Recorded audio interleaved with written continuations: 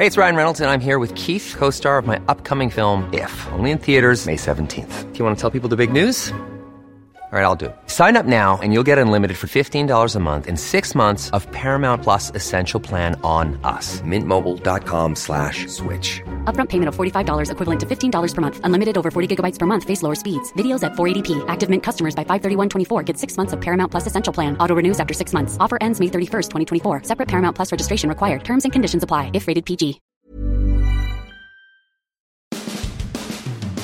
Who should the Bucs really use a franchise player tag on? Jameis Winston or Shaq Barrett?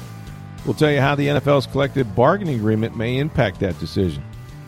And what's the to-do list for Jason Licht and Bruce Arians at the NFL Combine this week?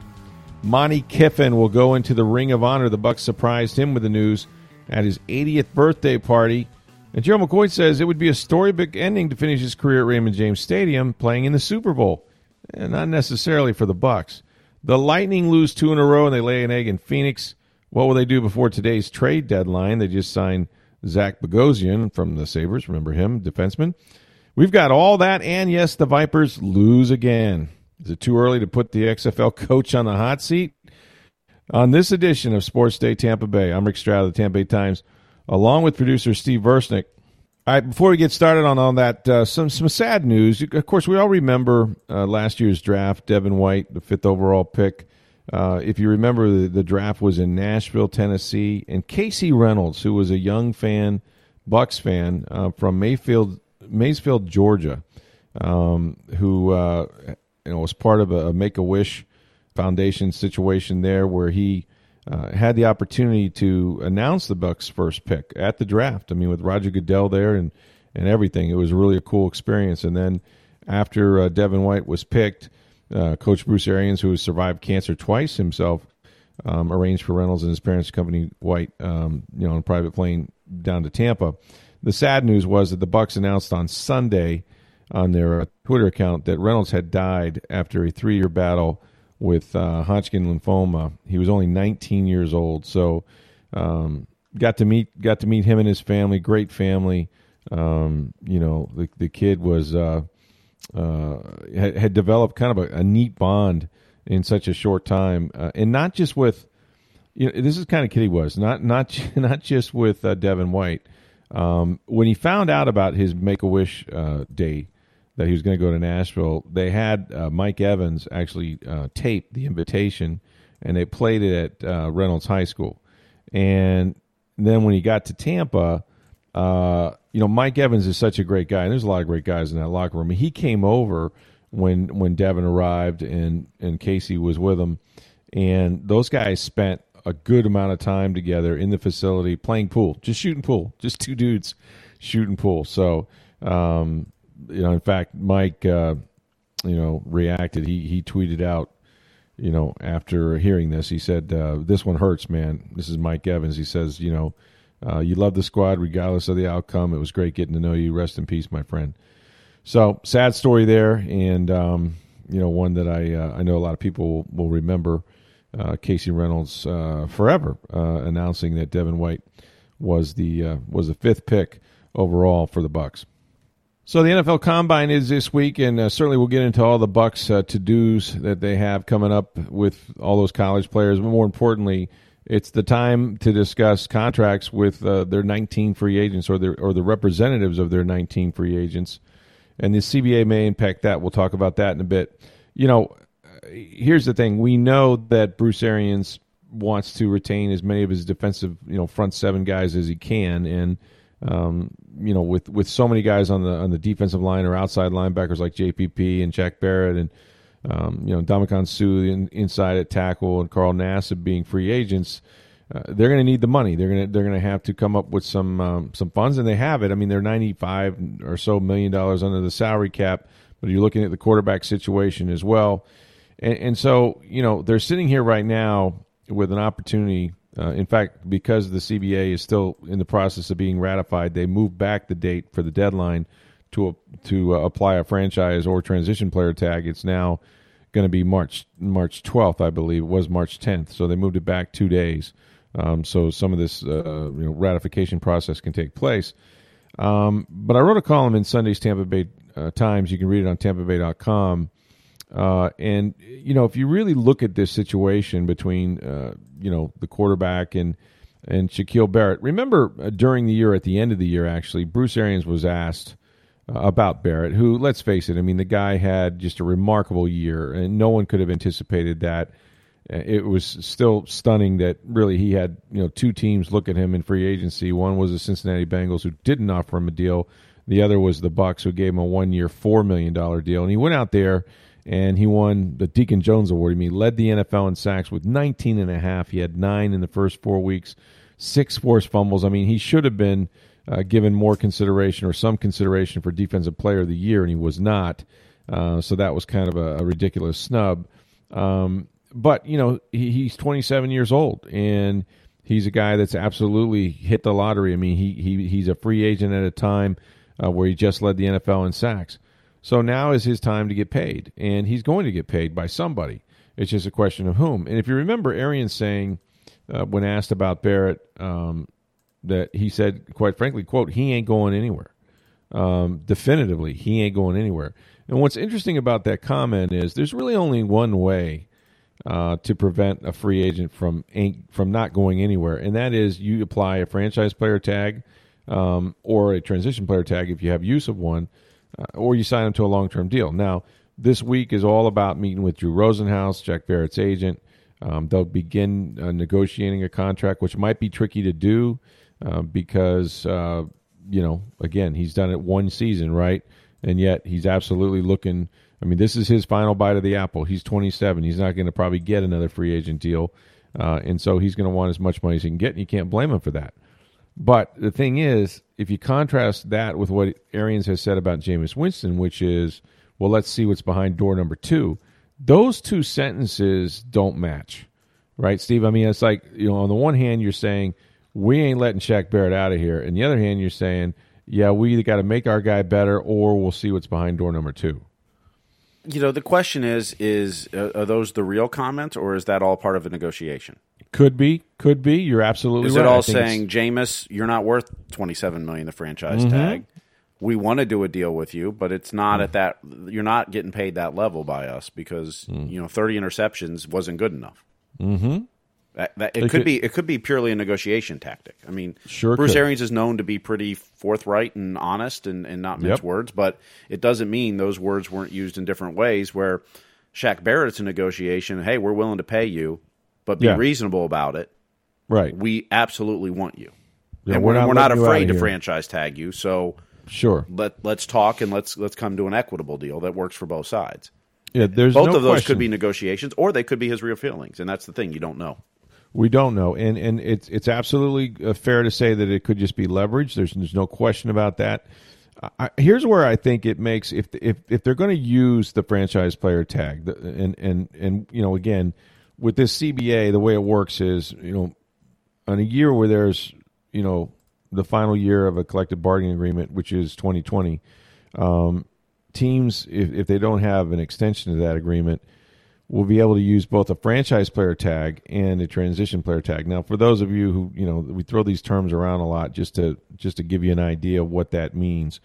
The franchise player tag basically gives a team pretty much, there's different kinds of tags within the franchise, but you can basically make it exclusive to where some team would have to give you a minimum of 2 number 1 picks if you decided, for some reason that you didn't want them.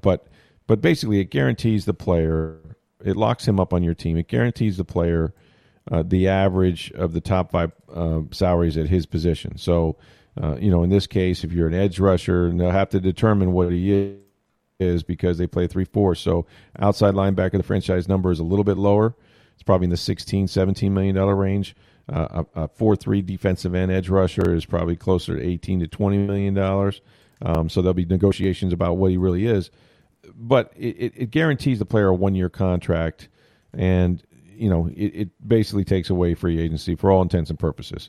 And so the reason why that makes more sense, the franchise player tag makes more sense for Shaq Barrett, is simply because he's done it 1 year. Look, no one is expecting Shaq Barrett. I think it'd be foolish for anyone to say that he's going to go out there and lead the NFL again next season. and he's probably not going to come close to 19.5 sacks. I would expect he'd get a lot more attention.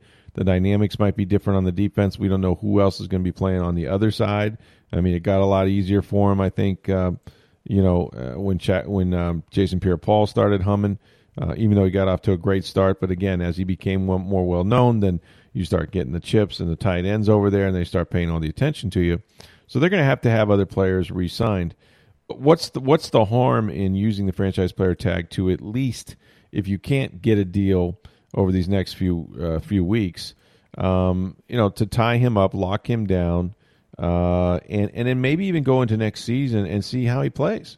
You at any point, you can always go back in there and say, hey, we want to do an extension with you. So if he starts out fast and you go, yeah, he's everything we thought he would be, and let's lock him up for a 3 or 4 year deal at $80 million or whatever it is, you can certainly do that. On the other hand, you can also make sure he's not a one-hit wonder. And I don't think he is. I mean, he's got too many good moves and work ethic, and he's been honing his craft, for 5 years with the Denver Broncos before he got here. But for a guy that had 14 career sacks and now had 19.5 in his only year as a starter, there is a little bit of an unknown, right? There's a little bit of a, what do we got here? What is this guy really going to be? So the franchise player tag works in that instance. And with Winston, look, if you're not willing to pay him, first of all, if they, at any point, the Bucs could have said, or Arians could have said, Jameis Winston's our quarterback next year. Now we're going to try to get a deal with him, but we're perfectly fine with Jameis being our quarterback, and we will have him back one way or the other. Nobody has said that. In fact, they keep talking about door number 2. And so if they had 2 tags, if this new CBA is not extended and you have the transition player, that guarantees a player the average salary of the top 10 players at his position, which would be less than the $27 million as a franchise player. Probably a little north of what he made last year, which was around $21 million. But nonetheless, Jameis could then go out as a transition player into free agency and get an offer sheet from another team. And if he did, and it was more than the Bucs wanted to pay, let's say the Miami Dolphins or the Jacksonville Jaguars or somebody just decides we're going to offer Jameis a 3-year deal with I don't know, $60 million or $70 million guaranteed, and the Bucs didn't want to match it, well, he would walk. He would go to this other team, and the Bucs would get nothing. They would get no compensation, no compensatory picks. Whereas if they let Jameis go into free agency and he were to sign with another team, they're going to get something back in return in terms of a compensatory pick. Now the risk is you can't put your quarterback out there and expect to get him back. I mean, he then becomes a free agent, and you better be ready to move on and move on quickly with one of the others that you've been talking to and that's suitable for you. And I think that's what this week is all about in Indianapolis. I know we're not at the what we call the legal tampering period, where you can negotiate deals with free agents from other teams. That's going to be like I think March 16 through 18, and yet we're not naive enough to think that there won't be discussions with agents that represent guys on other teams. Those talks will happen. Wink, wink, nod, nod. It goes on all the time. I think you're going to see the quarterback, sort of carousel start to spin and then slow down and maybe even stop for a while because, obviously New England needs to know what they're doing with Tom Brady. The Los Angeles Chargers want to know. There's just so many quarterbacks. Carolina Panthers have to make a decision on Cam Newton. Are the Oakland Raiders going to get Brady and then make, Derek Carr available for trade? What about Andy Dalton? Does Cincinnati look like that Joe Burrow will go there? There'll be a lot of discussion about that this week, I'm sure. So there's just so many moving parts, and that's what the combine in this week's all about, because every certified player agent is there. They have to go up there to get their certification each year. They make it to the combine. All the teams are there. Very often, all the general managers come. Sometimes a few of the owners, even if you're Jerry Jones. And so I think a lot of that will happen, sort of this week. But I'm curious, and it could be leverage. It could just be negotiating. But I'm really curious what's going to happen. Now, the best case scenario would be that the Bucs do reach an agreement and announce an extension for Shaq Barrett, and you still have the franchise tag player tag available. But the question always gets back to this. do the Bucs want to pay Jameis Winston $27 million? I have a firm belief they don't. I just don't. I don't think they want to do that. Does that mean that Jameis won't be back? No. They may reach an agreement that's somewhere south of that, or they may use the transition tag on him, I suppose, or maybe even, if it comes to it and they feel like they can't do any better, maybe they do go with the franchise player tag if they can get a deal with Barrett. But Barrett seems to be the key to this thing, because I'm telling you, Bruce Arians, if he said it once, he said it 20 times, he really wants to keep this defense together. He feels like that they made such great strides, especially in the secondary, that if he can keep that front seven together, that's going to help any quarterback that plays. That without some of those guys, especially a Shaq Barrett, they're not going to be very good. And so I think that's sort of where he's coming from. And, we'll see what happens. I mean, the CBA is dangling out there. Now the reps have decided, I think they're going to have a call on Tuesday with the Players Union. There's all kinds of angst after the NFL sort of leaked what this deal was, because the owners have approved it. And I think the players are a little bit, what's the hurry? We got another year. Why is this happening right now? And I think that the union heads that have helped negotiate this just want to make sure they present it the right way. It seems like that at least the leadership thinks this is something that the union should pass. And I guess we'll hear more about that on Tuesday as they all kind of get together and have their conference calls and whatnot. All right, as far as the to-do list, and you can read this story on TampaBay.com, I'll just go through some of it quickly. I mean, obviously, they're going to have to start to begin to determine which of the 19 unrestricted free agents they want back and negotiate with them, and that includes guys like Pierre-Paul and Sue and Carl Nassib and, even Brashard Perriman, for that matter. So that's something that they're going to have to do for sure. Jason Licht, the Bucs GM, has not even talked about the 2019 season. He's going to do that. They'll meet the media. I think Jason Licht speaks on Tuesday at 11. Bruce Arians speaks Tuesday at 11 a.m. Jason Licht follows at noon. So we'll hear from both of those gentlemen in front of the media at the Combine. They're going to have to do their intel, of course, on all the other quarterbacks that might become available for trade, whether you're talking about Cam Newton or Dalton or Derek Carr. And for the first time since 2015, they're going to be scouting quarterbacks. They have not done that since they drafted Jameis Winston in earnest, but I am convinced that they will draft a quarterback somewhere in this NFL draft. Now, probably not at number 14 overall, but the players that they're going to take a good look at, that they should take a good look at, are Georgia's Jake Fromm, Jacob Eason from Washington, even Utah State's Jordan Love, although I suspect he'll go somewhere in the first round, so that might be too soon for him. But they definitely, whether this, they're looking for a starter next year, I don't think that's the case necessarily, but they have to have some guy in the pipeline that's able to develop at least into a strong number two, because right now all they have is Ryan Griffin, who we know hasn't played a lot of football, and he's already 30. And some of the players are going to watch, of course, really closely. The mock drafts are coming out.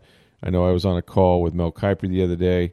You'll hear a lot about Javon Kinlaw, who's an outside linebacker from South Carolina. He's a defensive tackle, he's a defensive tackle from South Carolina. He's probably going to go much higher than when the Bucs choose at 14. K'Lavon Chazen, who is an outside linebacker, another LSU linebacker. You could pair him with Devin White, a guy that I think they'd be lucky to have if he were still there. And then, of course, they're going to have to look at some offensive linemen. I mean, Jedrick Wills of Alabama, you got Andrew Thomas of Georgia. I think there's a really good chance that the Bucs at 14 either take an offensive or a defensive lineman there, and then go looking at the quarterbacks and some of the other needs that they have. But those are the two, I think, biggest needs, especially with the number of free agents they have on defense. All right, Steve, so I think it was on, I want to say Friday night, I was enjoying, a nice adult beverage and thought that the week was pretty much behind me. And then it turns out that the Bucs threw a surprise 80th birthday party for Monty Kiffin, but that wasn't the surprise. The surprise was that they announced that he's going to be inducted into the team's Ring of Honor this year. How about that? That's really cool. I mean, you and I were discussing a little bit before the podcast, but it wasn't the next name up I would have had. I mean, but I guess I wouldn't have even. How many assistant coaches are in Ring of Honors? You almost never. You don't see many, if any. I mean, to be honest with you, there's none with the Bucks. I mean, he'll be the 14th person to go into the ring, and we know they have several head coaches, obviously, with John McKay, the first head coach, and John Gruden, who won the Super Bowl, and Tony Dungy.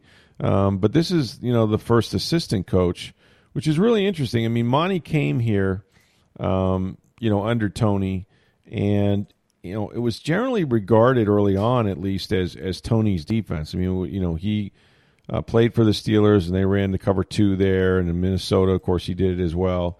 But the Bucks did it so well that they kind of got renamed the Tampa 2, and that was all under Monty Kiffin, who not only was he Tony's defensive coordinator, he also became John Gruden's defensive coordinator. In fact, and this is something that he bristles about at times, but he was going to be Bill Parcells' defensive coordinator before Parcells left him at the altar. Parcells had already made the decision, I think with the Glazers' help, that Monty and the entire defensive staff, including Ron Marinelli and Joe Barry and all those guys, that they were going to stay, even though they were going to move on from Tony Dungy, and the offensive staff as well. But Parcells didn't come. John Gruden did, and Gruden was told you can't hire any coaches. At least on the defensive side, we've already got those guys under contract. They didn't want any of them leaving. It was a smart move by the Glazers to do that, and John had to form a relationship with Kiffin and some others that he frankly didn't really know. And they, that defense was good for so long. I mean, for 12 years, 12 or 13 years, Monty was here. They were at the top of the charts in terms of points, fewest points allowed, and defensive touchdowns, and scoring and all that stuff. They were good for more than a decade under Monty Kiffin, and he's a character. This is the other. If anybody knows Monty, with the hair askew and the high, the voice goes really high when he talks, and he was just one of the real characters of the game. And so they had this birthday party for him. I think it was at the Stadium Club over there at Raymond James, and they surprised him with it. And then they told him he was going in the Ring of Honor. So I think he turns 80 in a couple days. I don't think he was 80 yet, but Rondi was funny. They had some of these video tributes to him that I saw online, and Rondi was like, "Well, at least now we finally know how old you are, because I could never figure out how old you really were when you were coaching." But he's absolutely gonna love this, and I'm sure he's humbled by it. And but you're right, it wasn't something that was in the front of my mind, like who they would put in. And I think a lot of players. There's been talk about James Wilder, is somebody that some people feel has been overlooked because of what he contributed while he was here on some pretty bad football teams. And of course there's a number of others. I mean, I still think Simeon Rice should be somebody they consider. There's still a lot of great football players from those 2000 teams, and so But as far as I don't think anybody wasn't happy for Monty Kiffin, because again, he's been sort of a constant with the Buccaneers for all those years, and so it's kind of cool. It's kind of cool to see a defensive coordinator, assistant coach, go into the Bucs Ring of Honor. We don't know the date yet. That'll be determined when the schedule comes out sometime at the end of April, usually. But make sure that I know I talked to Warren Sapp a little bit, because I ain't going to miss that one. All those players really love Monty, and so it'll be a good night for sure. All right, speaking of people that will be in the Ring of Honor, maybe not this year, but certainly in the future, Gerald McCoy, he's still around. He played the 1 year with Carolina. He's back in Tampa, has been. Of course, he never left here in terms of his family. And he's been working out. He was on the Super Bowl 55 podcast with Rob Higgins, and it was pretty interesting. He had a really good interview with him, and he goes, if anybody has caught me, because they're asking him like, you're always going to be a Buck for life and all that, and he reiterated the story that he's already talked to the Glazers about wanting to sign the proverbial one-day contract and retire as a Buck. I'm a Buccaneer, all that stuff. He goes, if you catch me in the morning going to my workouts, he goes, I've been wearing all the Bucs gear. He goes, technically, I don't belong to any team. He goes, but I've been wearing Bucs gear anyway. So what you're saying is he did not pull a Dirk Cutter. No, he did not. Yeah, right. Remember when Dirk took all his stuff and it ended up At Goodwill? Salvation Army or Yeah. Goodwill or someplace? Yeah, that was crazy. By the way. Yeah, as No soon way as he we was just out, did- boom, like a day later, it's like Dirk Cutter's Bucks gear was at Goodwill. Yeah, so Gerald kept all his, but in fact, he said, after his last game, when they're clearing out their lockers, which he's gotten all too used to after the last game in his career with no playoff appearances, but he said, guys like Christian McCaffrey and Cam Newton, and then were coming up to him asking him for a jersey. He's like, yeah, no problem, man. I'll get you a jersey. He goes, no, we want the 93 Buccaneer jersey. We don't want the Carolina one. It's like we want the 93 Buck jersey. So maybe that was an indictment on how he played last year. I don't know, but Well, and Cam got to play against him a lot, so that would Yeah, be, sure. I could see where Makes he would sense. definitely want that way. Yeah, so that's what he was known for, and it'd be kind of like, do you want Emmitt Smith's number 22 with the Cardinals? I mean, no. You want the You want his Montana Dallas Chiefs jersey or the Niners? Yeah, well, maybe. But I got the Niners one. I don't have the Chiefs one, but I do have a Joe Montana autographed Niners one because I got to meet him. But so anyway, I think that what he said was it would be cool. Because they asked him about the Super Bowl. Obviously, it's a Super Bowl 55 podcast. He goes, a buddy of mine said the other day, "Hey, what a perfect dream scenario if you were to play in the Super Bowl at Raymond James Stadium and make that your last game." He goes, "Of course, I would probably still continue to play because I want to win another one." He goes, "But that would be amazing." Now he's not talking about playing for the Bucks per se. But just, and there's been other guys that did it. They didn't walk off and retire, but Trent Dilfer, of course, after he left the Bucks, was the quarterback of the Ravens that won the Super Bowl over the Giants here. So he's keenly aware that game is in his hometown. He said it would be unbelievable, but he just wants to taste the postseason. He goes, "I'm not trying to be greedy." He goes, "Look, a lot of players go through their entire careers, guys in the Hall of Fame that never played in a Super Bowl, never got to the Super Bowl." He goes, "I just want to experience, coming in after the 17th week of the season, which may become 18 weeks, but coming in at the end of the season and saying, 'Hey, I got one more game.' I don't have to pack up all my stuff and go home. I've got a game to prepare for." And I want a winner take all game, or winner moves on. Yeah, survive in advance. Right. Yeah. So he's looking forward to doing that, but with whom, I don't know. I mean, we'll see what teams might have a market for Gerald McCoy again. He's at the end of his career. He's slowing down a bit. He had 5 sacks last year, but I think 2.5 of those came against the Bucks in England. So really, the production wasn't what it has been. He didn't play as many snaps, but there might be a team out there that wants him, and he certainly looks like he's preparing at least to try to play. So that's something. I'll tell you who can't play: the Tampa Bay Vipers. What's wrong with the Vipers, man? Where do I begin? Well, I know where to begin. How about playing Quentin Flowers more? Yeah. I mean, they came out, and the guy, you saw the atmosphere. I mean, it wasn't, what they had, like 18,000 there, I think, or an announced crowd of 18,000. By the way, did you see St. Louis had over 30,000? I did. With the return of football there? I did. That's pretty cool, actually. Yeah, it was. I mean, because they're starving for football in that market. So yeah, I mean, they took the Rams away and lost the Cardinals before that. So, yeah, that was cool. Seattle has drawn very well. I mean, Seattle is a great sports town. It's done well. But yeah, man, I mean, they play this game, and Flowers is playing, and, he scores a touchdown. They hadn't scored a touchdown in 2 games, and, he gets in the end zone, running in, throwing, looked good doing both. And then they took him out of the ballgame. And, they had a chance to use him at the goal line, a chance to take the lead late in the fourth quarter. I think they had a 1st and goal at about the 3 or 4 yard line, and he never got back in. I mean, here's a dual threat, right? Run pass threat down there in the red zone. And I think they ran it once for no yards and then threw 3 incompletions and lost the game. And, I mean, Mark Trestman, look, he didn't have a great reputation in the NFL as a head coach. He didn't last long with the Chicago Bears. You might be on the hottest seat in the XFL already. 3 games if in. You don't, yeah. And what was there? There was a story somewhere, I think, that somebody posted that DraftKings or somebody had a story that he lost the locker room. I mean, do they even know who's in the locker room to lose it? I mean, do you even know like who the players are yet? But yeah, I think it rises and falls a little bit with Quentin Flowers, and it was such a. I've seen some video. People were yelling his name, and he gets in the end zone, and everybody's going nuts. And I mean, you made the point before we came on. I mean, this is what the USF, or I keep calling it USFL. This is what the XFL should be. It should be about the quarterback position, guys who aren't getting the looks in the NFL for whatever reason, but mostly guys that can do stuff with their feet and their arm. Right? Let them play. Yeah, I mean, there's not enough pro-style quarterbacks for the NFL. I mean, we've talked about that before. You don't have enough to fill up the teams in the NFL. What do you think you're finding in the XFL? Right.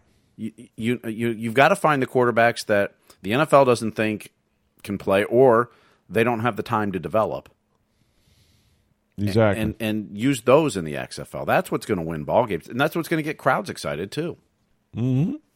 Absolutely, especially this home crowd. I mean, you had it all set up for yourself. You know what I mean? I mean, you had the right guy out there. He was doing some stuff. I don't know why this is so hard for Mark Trestman, who at least had to acknowledge because he's trying to get an NFL job. Yeah, he's trying to run an NFL offense with pocket passers, and instead of letting these quarterbacks, because the biggest use of this league for the NFL would be to develop quarterbacks. Now they're going to adopt some of the rules. I think that the XFL has implemented, like the kickoff. I would think the NFL would be smart to do that. But in general, developing quarterbacks is the hard thing. You just don't have enough reps for these guys that haven't taken snaps under center, that haven't played in a pro-style offense. And yes, there's some concern about guys taking too many hits as runners, although that's why Lamar Jackson made it to 32 overall, and he was the MVP of the league last year. So who are we kidding, right? I think I saw where Johnny Manziel tweeted out Sunday morning that if the XFL, or wants to, really hit it big, they should sign him. And then he took the tweet down. So I don't know what that was all about. But so I didn't think Johnny wanted to play in this league. But if I'm, I think I would want him to play if I was anybody that had anything to do with the XFL. I'd want Tim Tebow too. I want all those guys that the NFL, for one reason or another, thought weren't good enough or weren't enough of a pocket passer or what have you. But man, 0-3 already in the in Tampa Bay. We can't have nice things, man. I told you that. Well, the Bucs started at 0-26, so the Vipers are just following the Tampa Bay tradition. Well, you think they'll have 26 games? Do you? I'm not saying. I mean, they play less in the season. I'm just saying that you start with a long losing streak. That would mean that the XFL would last 3 seasons, which I don't know. Let's see if they make it back next year. But yeah, the Vipers go down. Jewelry isn't a gift you give just once. It's a way to remind your loved one of a beautiful moment every time they see it. Blue Nile can help you find the gift that says how you feel and says it beautifully, with expert guidance and a wide assortment of jewelry of the highest quality at the best price. Go to BlueNile.com and experience the convenience of shopping Blue Nile, the original online jeweler since 1999. That's BlueNile.com to find the perfect jewelry gift for any occasion. BlueNile.com. Baseball is back, Steve. The Tampa Bay Rays, they lost, 4-3, I think, to the Boston Red Sox. The score's not the thing, obviously. Came back and won against the Yankees. But, yeah, it's good to see baseball back. Yeah, did you see fans losing their signs at the Astros game because they had a sign said Houston Asterix and they confiscated the sign? What are they going to do? Is this going to be a thing with them now? They're going to go around grabbing people's signs. They're going to do that in Houston too. I mean, if the sign's over the line, you get vulgar, those kind of things. Sure, it said Houston, it had an asterisk and then apostrophe S. That's what. That was a simple sign that they took. That's what they're going to be called. I'm sorry, that's what they're being called. The asterisks. Yeah. I mean, you're going to confiscate that sign now. I mean, now, at this point, you got to say no signs. Period. Right. That no one can bring a sign in and says, I love the Astros, or put me on TV or whatever it is. Yeah. If you're going to confiscate that, come on. Man, the more they get their back up, the more they're going to hear about it. They need to let some of this stuff just roll off of them at this point. So the Rays did some nice things. Tsutsugo, I guess, he looked good. Tsutsugo. Yeah, had a good first impression, and even had some fans from Japan in on their honeymoon that came to see him. They were wearing their full gear from his team over there. Really? Yeah. Wow. Yeah, they were honeymooning in Florida, so they came in to see Tsutsugo. I'm amazed they found Port Charlotte on their way on their way to Florida. You have to be looking for it for sure. Yeah. And it was good to have Andy and Dave back on the radio. I listened to a little bit of the call over the weekend. Mm-hmm. It's always good. Baseball on the radio is so great. It is good.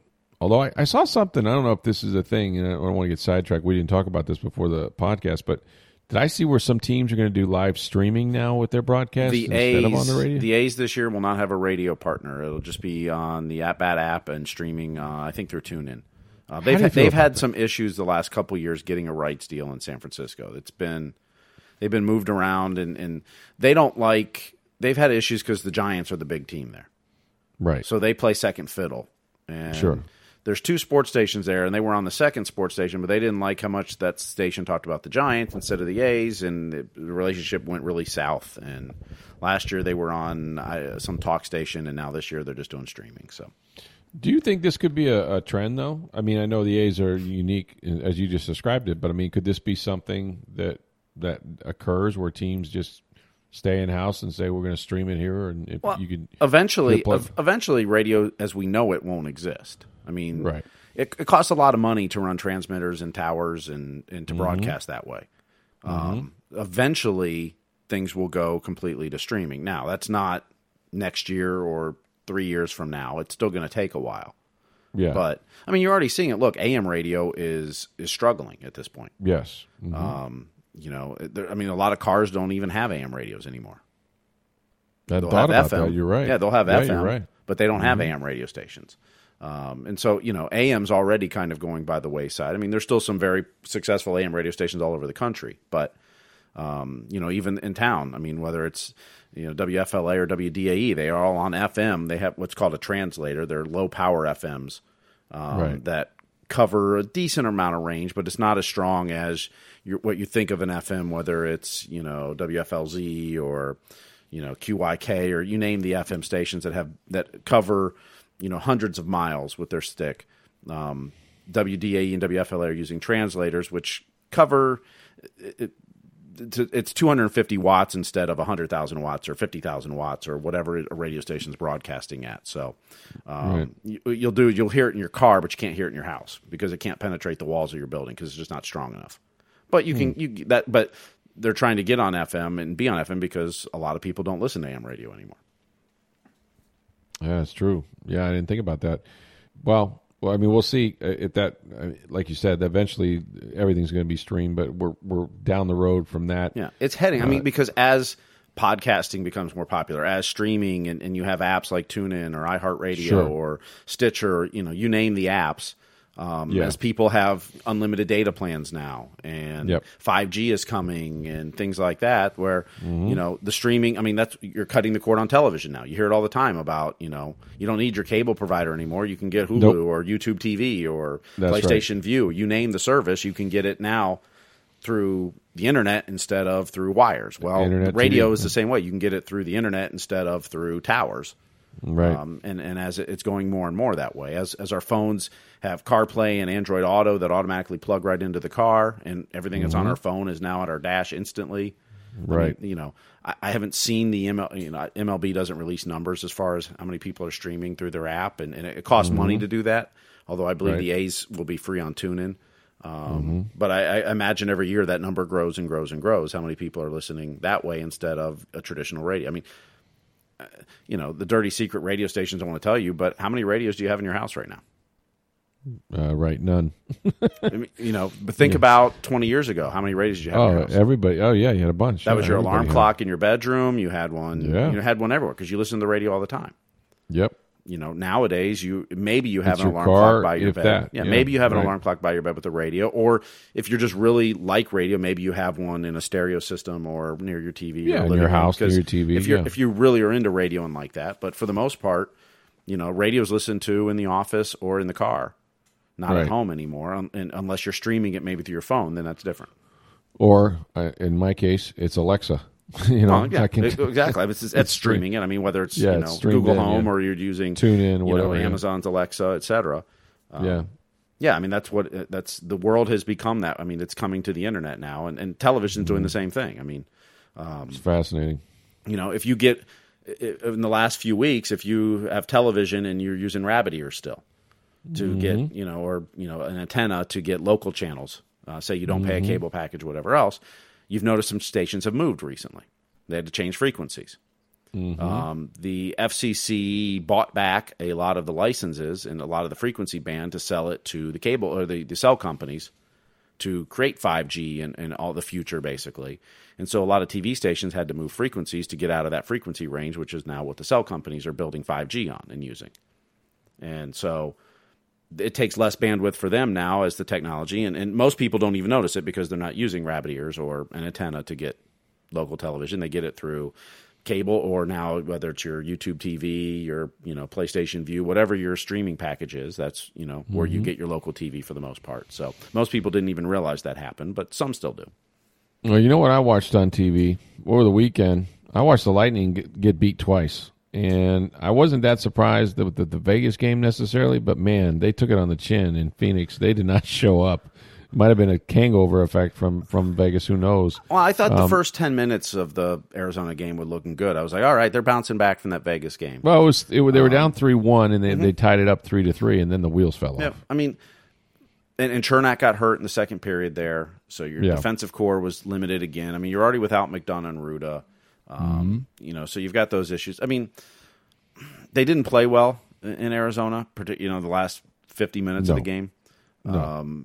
But I like the comments coming out of the locker room. I mean, John Cooper was pretty ticked off, it seemed, and the players too were, hey, that's not us. That's not the way we're going to play. I mean, they know. I mean, in Vegas, Braden Point had the flu. It was in his hotel room for a couple of days and play. You don't know how many other players maybe are feeling some effects or sick from that too. I mean, there's all kinds of things that go on with the team throughout a year, and it's not to make an excuse. It's also a West Coast trip, and you lost 2 games on the West Coast. That happens. Yeah, I don't. You don't want to ever put that product they put out there. No, you don't. The last 2 periods in Arizona, but after 23-2-1 over a 26 game span, you're not. I'm not willing to go. I'm not going to panic. I'm not going to sit there and go, "Oh, they're in trouble now." Let's see how they respond this week. They got Toronto in town, then you get Chicago. It's a 5-game homestand now. Let's see how they respond there. I mean, you weren't going to play that pace you were playing 23-2-1 for the rest of the season. Right. So, you lose 2 on the West Coast. I don't like the way it happened, but let's see how they respond this week. So, well, the only sad thing is they pinned all those goals on Vasilevsky, which wasn't fair. But you hate leaving your goalie out to dry like that. Yeah, and so I was a little sad they happened quick at the end, but I was surprised that he was in there for all of them. So that was unfortunate. But yeah, I mean they're in fine position. They've been playing really, really well, and sometimes those West Coast trips are tough and. Now they come home for a long homestand, and I would expect them to get going. The day is the trade deadline. Sometimes a stinker or two is not a bad thing to get your team refocused. It's not. In an 82-game season, and you've built up a nice buffer between second and third place in the division right now. Sure. A stinker or two maybe it's not a bad thing long term. No. Now today is the trade deadline, so we don't know what's going to happen. But they did make a move with a free agent, right? Yeah. So Zach Bogosian is a defenseman from Buffalo who was terminated. His contract was terminated because he failed to report to the minors last week.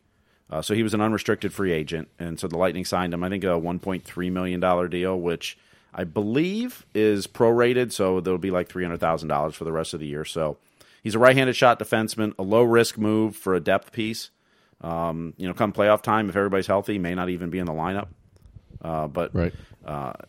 A decent right-handed shot defenseman, which they don't have a lot of depth in the organization. And now with Chernak possibly out and Ruda and McDonough still out, you need some more depth at defense there. So a low-risk move. The Lightning, interestingly enough, now have 3 of the top 5 picks from the 2008 entry draft. That's crazy. They have Steven Stamkos, of course, who went number 1 to the Lightning. Zach Bogosian went number 3, I believe, to the Thrashers, if I recall. And then Luke Schenn went number 5 to Toronto. That's crazy.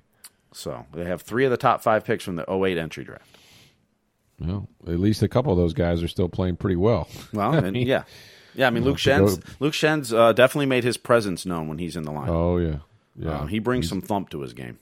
He's a physical force, and that's something that I think that the Lightning appreciate and something that they desperately needed. So, we'll see if the Lightning get back on track at home this week at Amalie Arena. Hey, tomorrow we got a special treat for you. Our buddy cop, Eduardo Encina, is going to join us. Yeah. We haven't had him in a while.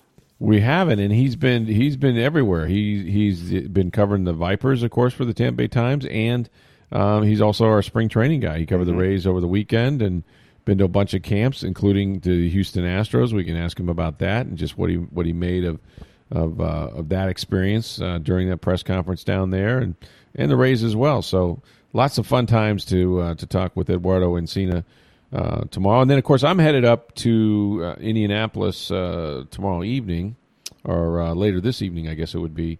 And we'll have Jason Light on Tuesday to talk, along with Bruce Arians. So you'll hear from those gentlemen. And then the Combine, you can watch it in prime time this year. Yeah, well, the workouts, they've switched everything. I'm wondering how it's going to affect the cocktail hours for these coaches, because they used to do their interviews. You used to be able to interview 60 players. It was like speed dating. They put these guys. They have a bunch of hotel rooms, and you'll have this is the Bucks room, and the next door is the Panthers, and so on. But you'd arrange for interviews with these prospective draft picks, and you get 15 minutes with 60 players. Well, now it's been reduced to 45 players. But those were always done at night. The workouts were in the daytime, the media in the daytime. And then about 6 o'clock, they'd start interviewing the players. And then about 9 or 10, 10:30, 11, all the coaches go out and, hit the streets, essentially, in Indianapolis and have a few beverages. But now the workouts, of course, the NFL is no dummy, right? They're going to monetize this thing called the NFL Combine in the interest in the league in general. And so they're going to have these. You get to see the quarterbacks throw, closer to prime time, 7, 8 o'clock at night, on NFL Network. When will Rich Eisen do his 40-yard dash? I don't know. I assume that'll be prime time as well. Yeah. Yeah, I guess it would be. I mean, it's amazing that he's still. I can't even run 40 yards, but he's doing it under 6 flat. So I mean, you got to give him that. But in a suit too, he runs it in a suit and dress pants, I think. But yeah, it'll be a little different as far as the format goes. But for us, we'll still get a chance to really listen to almost all the coaches and almost all the GMs talk with the media. And there's a lot of stories. Obviously, you won't hear from Bill Belichick because he doesn't normally participate. But John Gruden, of course, will be there, and you'll hear from new coach at Carolina. I mean, different. We get a bunch of scenarios where. Mike McCarthy's with Dallas. I mean, it's weird. You see these guys walking by in different colors than you're used to seeing them. But that's what the Combine's all about. So, of course, there'll be more Jameis Winston news or Shaq Barrett rumors or, what else is going on. Tom Brady, the Tampa rumors. Hey, I'm gonna keep hope alive from a news standpoint, because that would make my job pretty easy if I could just write about Brady every day. I think. Can you imagine we'd be starting Tom Brady to the Bucks? Okay, from the day he got here, there'd be something about Brady every day. I think we change the name of the podcast to Sports Day Tom Brady. It'd be Sports. Yeah, well, TB would stand for Tom Brady. That's what I mean. It'd be Sports Day TB. Yeah, right. TB12. We'd make it Sports Day. Sports Day TB12. Yeah, exactly. You can reach us on Twitter at Sports Day TB12. That's the way it would go, man. I mean, that's he'd own this place, but he's going to own any town. But my guess is, doesn't it feel like he's going to go back to New England? What do you think? I mean, I guess he could be seduced, maybe by L.A. I think he's going back Oakland. to New England. I don't know if I ever believed he would go elsewhere. I mean, I think right. He'll be seduced, but well, no. I mean, I think John Gruden would love to have him, and I think he's would actively pursue him. I'll tell you what, man. Oh my God, Woody. For nothing else, Vegas, signed Gruden. Part of that was to make a splash move into Vegas. Absolutely. Imagine if you go into the new stadium in a new city with Tom Brady as your quarterback. It'd be insane. I mean, that's what the Raiders are about. Splash. I mean, that's what they love. Mm-hmm.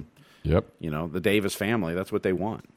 Absolutely, they like the juice, man. They like the market. I mean, they're in Vegas. They chose Las Vegas, for God's sake. So, yeah, they're all about the bright lights and Brady. I think at the end of the day, we'll probably realize he's better with Belichick than not, and they'll probably commit to bringing in some pretty good free agents and some players to help him out, which they really haven't done. But he's got to decide that soon, because I can tell you this: the Patriots aren't going to wait. I mean, they're going to wait for him to do the whole shop around thing. They're going to move on quickly.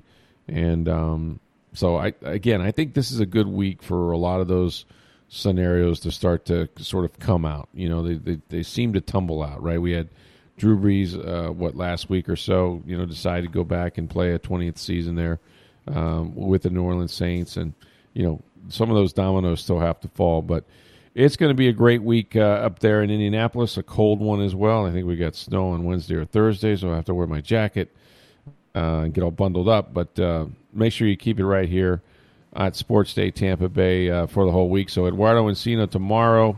Of course, plenty of news from the Combine, maybe a mailbag later in the week. So lots going on. We're here Monday through Friday. Appreciate you guys listening. For Steve Versnick, I'm Rick Stroud of the Tampa Bay Times. Have a great day, everybody.